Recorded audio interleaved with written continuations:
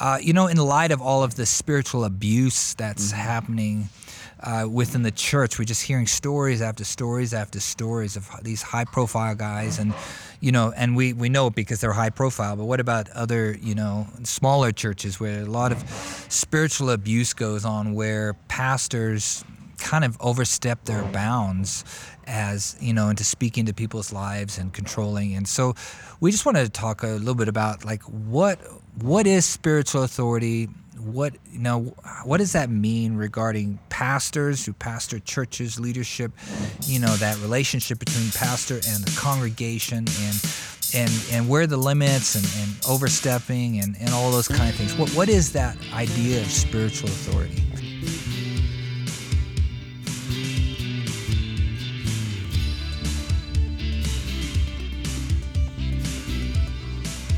Hey, welcome to Whitefields Community Church Sermon Extra. Great to have you with us once again this week. I'm here with Pastor Nick Cady. He's the pastor of Whitefields Community Church here in Longmont, Colorado. And we are in our series called Strength and Weakness. And we are in chapter 2 of 2 Corinthians, Paul's second letter that he wrote that we have recorded for us. And we're looking at verses 12 through 17, and our message is entitled Triumph in the Trials. And so if you missed any of that, please, whitefieldschurch.com, get over there. You can download directly from the website or YouTube, Facebook, or any of your favorite podcast platforms. You will find the sermons there. And if you would, if you're watching or you're listening, just give us a thumbs up, rate and review. This certainly helps to just raise everything up in the algorithms of cyberspace, so that when people are asking questions about these things, when they're in the midst of trials or these kind of things, we can provide them with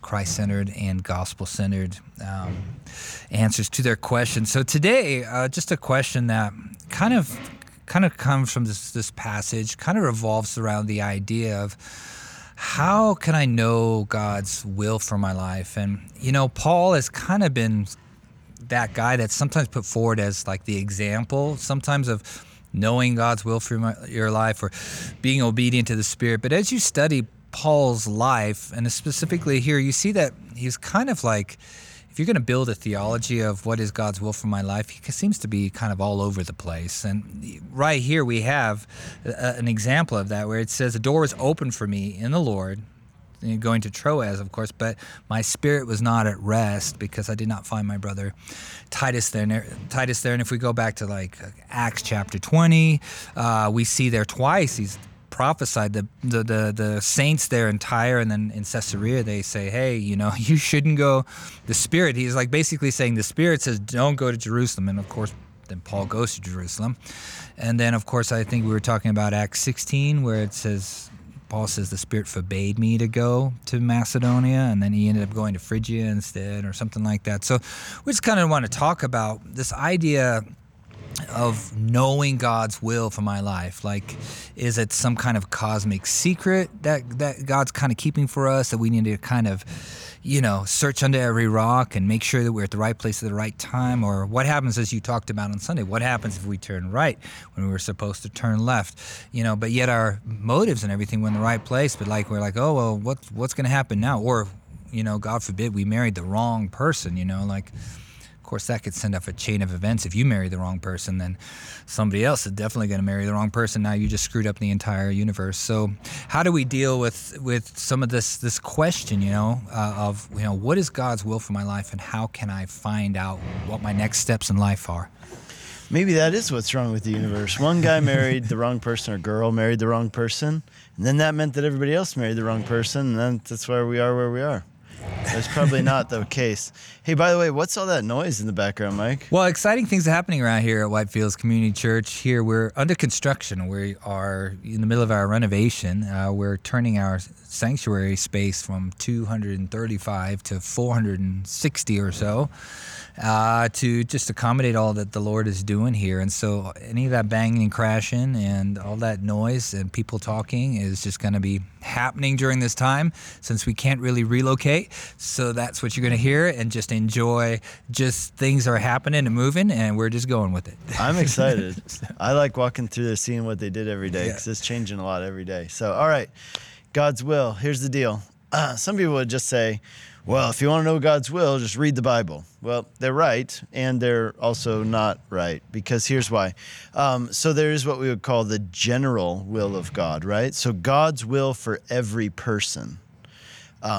That is certainly found in the Bible, without question. But on the other hand, like, okay, is it God's will for me to go to Bithynia, right? That would be specific to Paul, right? He's looking for direction, not just, God, what should I do in general?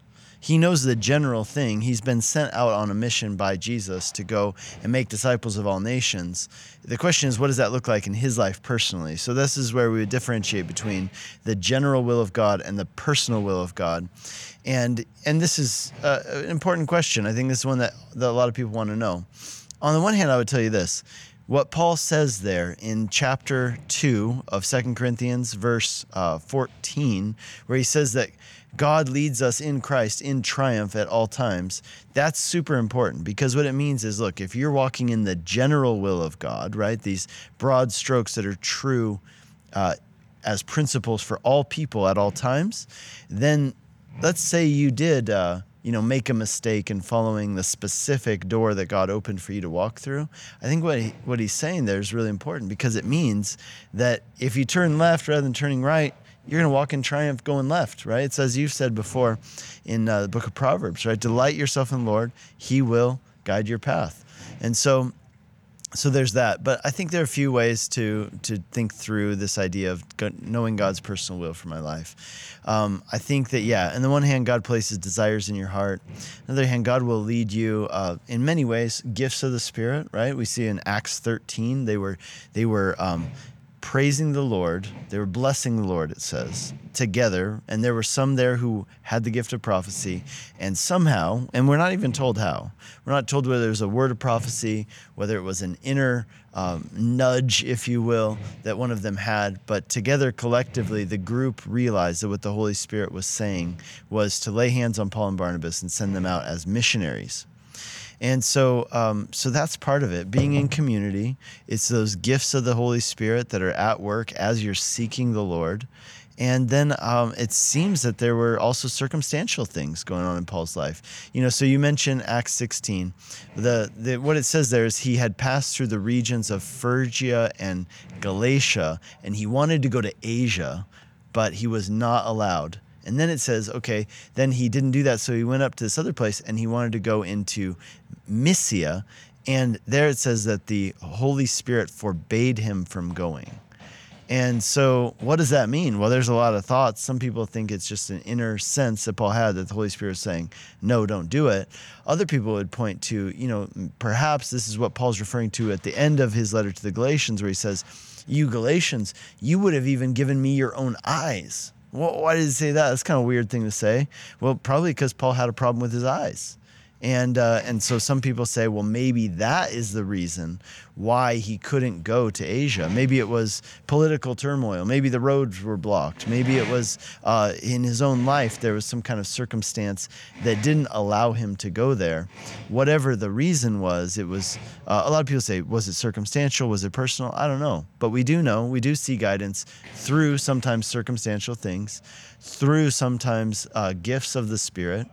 And then Paul says this interesting one here in 2 Corinthians 2, verse 14, about having peace in his spirit. Now, personally, my take on this in context is that what Paul's describing, that's a cool noise. Yeah. I don't have a filter for that. Yeah. So what Paul's describing there is, almost saying that he left an opportunity on the table that God had given him a great opportunity, an open door. The only other places where he uses that word open door, 1 Corinthians 16, he describes his ministry in Ephesus as being a great open door. And his ministry in Ephesus was the most effective ministry. It didn't just reach that city, it reached the whole region and things like that. So clearly this was a big opportunity, and Paul let it go. Was it good that he let it go, or was it not? Well, clearly some people would have criticized it as being bad. Now, sometimes you hear people talk about having a peace about something. I think I would caution people about being trusting too much in that kind of inner sense of peace, because as we read in the Bible, in Jeremiah, our hearts are deceitful. Our hearts lie to us. They don't always tell us the truth, right? And the heart meaning the sense of emotion, the sense of person and being. And so let's say, we were just talking about this a minute ago. I have personally talked to people who were doing things which were clearly outside the bounds of what the Bible says is right and wrong. And they would say, it's okay. I have a peace about it, right? Living in an adulterous relationship and saying, no, it's okay. God's given me a peace about it. I say, I don't care if you have a peace about it. That's not how this works, right? Like, God doesn't say, here's what my word says, and then, okay, but I'm going to give John over here, his name wasn't John, by the way, but I'm going to give John over here a peace about this because, he gets a pass to do whatever he wants. Or we talk about like people who abandon their spouse and they say, it's okay. I have a peace about it. Oh, okay. Well, that solves it all, right? No, that's not how this peace thing works. It is good to feel settled in something, to feel that the Holy Spirit's given you the go ahead. But I'll tell you what, in every big thing I've ever done where I've stepped out in faith, there's been some sense, and I think this is actually the essence of faith. There's been some sense that I think this is the right thing to do. I've prayed about it. I've asked God to, circumstantially close those doors or just make it clear through other people, like I should not do this.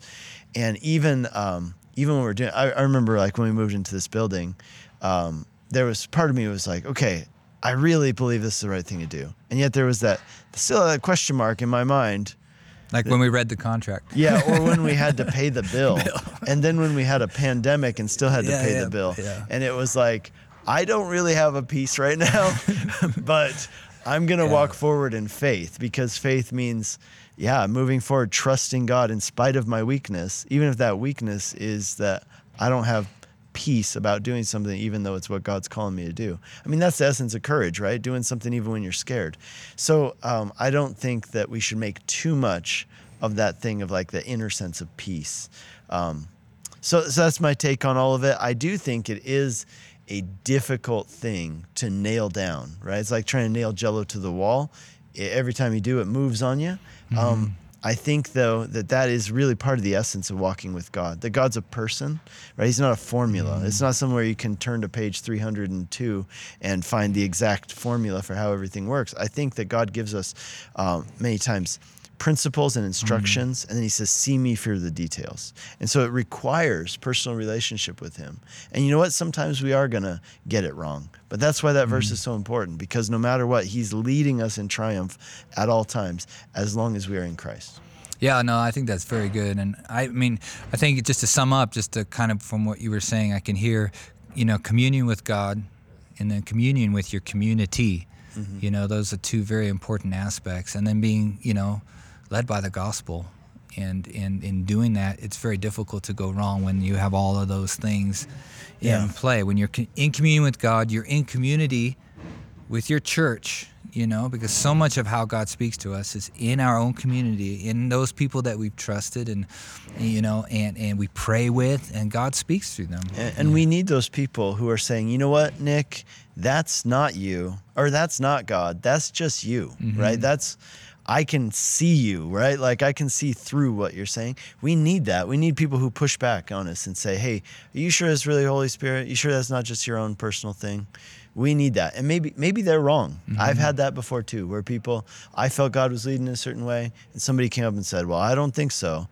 And, you pray through that. But even just the tension of the pushback, right? The conversation drives you to seek the Lord all the more. Yeah. No, that's very, very important. And so that's just, I guess, on that particular question, I think that's just a great place to start. As you said, this is a vast topic, and, there's just, a lot more that we can get into. We do want to talk about one other thing today before we go, and that's kind of an overarching theme that is in this book, and that is spiritual authority. I've touched on it, you've touched on it, I think Jason also kind of talked about it in his messages. It's kind of one of the main topics that Paul finally addresses, in detail within this particular letter, which is kind of more very biographical, very personal letter, where Paul just kind of lays himself out there and says, guys, this is who I am.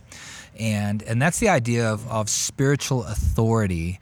And of course, within this particular letter, his spiritual authority is challenged. So we just wanted to cover that topic, in light of all of the spiritual abuse that's happening within the church. We're just hearing stories after stories after stories of these high-profile guys, and we know it because they're high-profile. But what about other, smaller churches where a lot of spiritual abuse goes on, where pastors kind of overstep their bounds as into speaking to people's lives and controlling. And so we just wanted to talk a little bit about like what is spiritual authority. What does that mean regarding pastors who pastor churches, leadership, that relationship between pastor and the congregation, and where are the limits and overstepping and all those kind of things. What is that idea of spiritual authority? Clearly Paul is saying that he's kind of pulling rank in part of this letter. And he even says, he's like, I'm like embarrassed to even do this, but I have to. He's pulling rank. I mean, you think about it, even with kids or in a work situation, anytime a leader has to pull rank, that means that things have gotten pretty out of control, right? And so it doesn't mean it's never wrong to pull rank, but it means that things have gotten pretty bad. So he is doing that. He's saying, hey, I'm an apostle by the will of Christ Jesus. And you who challenge me, here's my rebuttal to that. And why does he even have to do this? Well, it's because they're challenging it. But what is spiritual authority? I mean, clearly God has given certain people to be in roles of leadership. Now, true leadership, Paul says this in chapter 1 of 2 Corinthians. He says, look, what it means, this spiritual authority I have, it isn't for me to lord over you. The purpose of this spiritual authority is for me to be a helper of your joy. And I think that's a really big distinction. Jesus talks about that with his disciples. He said, here's what true leadership is. True leadership is serving. He goes, I'm obviously the greatest leader in the world, Jesus says, and I am the greatest servant, so much that I give my life. And that is what true spiritual leadership is. If you don't have that, you don't have authority. And that's the purpose of authority. Authority is never to be used for selfish gain, but for the good of the individual you're working with or serving. And I would say that is when somebody becomes abusive, when somebody begins using their position of authority for their own personal gain, not for the benefit of the person that they exist to serve and to lead. Yeah, and I think, and Paul brings that phrase, which is, for me, it's always stuck in my mind, imitate me as I imitate Christ. And that's kind of a mandate that we have as pastors and leaders in a church, though it is very difficult, is that imitate me as I imitate Christ. As people look to us, we need to set an example as we step on a stage that God has given us, a platform that gives us certain responsibilities to be the people that God's called us to be. It's not, don't look at me, look at Jesus kind of thing. It's like, look at me as I follow Jesus in my frailty, and in my triumph, and in my forgiveness, and my humbleness, and in my success, and all those kind of things. And we see that, when you talk about we work with you for your joy, there's that idea of community, working with the people we are, not lording over, And so what would you say, like, when is a pastor overstepping his bounds in the idea, in the realm of spiritual authority? Yeah, that's a great question. I think that when they're overstepping their bounds is when they're trying to control things that are not their job to control. Like, for example, I've seen people, it's almost like what we would call a power trip, right? Like where you're trying to tell people what to do in the details of their life as opposed to just giving them godly biblical counsel. And I would say, if you're getting to the point of taking advantage of somebody, for your own personal gain, I mean, that's clearly abusive. If you're making people do things that are crossing ethical, moral, biblical lines, that is way out of bounds. Mm-hmm. And so that's a really important thing, that we're called to be above reproach, and those who lead, and it mentions those who teach, but obviously those roles are tied together. They're going to be held to a higher standard. And I think that that's what we need to keep in mind. Again, it can never be for personal gain. It must always be, for the good of that person, and it can't overstep any biblical lines. And I think that also includes ethical lines. Sometimes to figure out what the ethical thing is, you have to deduce, right? You read between the lines, in other words. And there are things which may not be said specifically in the Bible, but there's an ethical framework that's given. And when you're acting in a way that's unethical, that's selfish, that's unbiblical or immoral, those are all way out of bounds. Yeah, no, those are some great thoughts. Well, this is a subject that we're probably covering some more, since this is kind of one of those arcing themes that we will find. Paul's integrity, the spiritual authority, and these kind of things are overarching themes in this particular letter. So we're going to be diving into this some more. If you have any questions or thoughts surrounding this particular topic, maybe you've been somebody who's been the subject of spiritual abuse, let us know. I'd like to have a conversation with you and speak into that if we can. And we just look forward to seeing you once again. Again, Whitefields Community Church. Subscribe, like, do all that kind of fun stuff. And we look forward to seeing you again. God bless.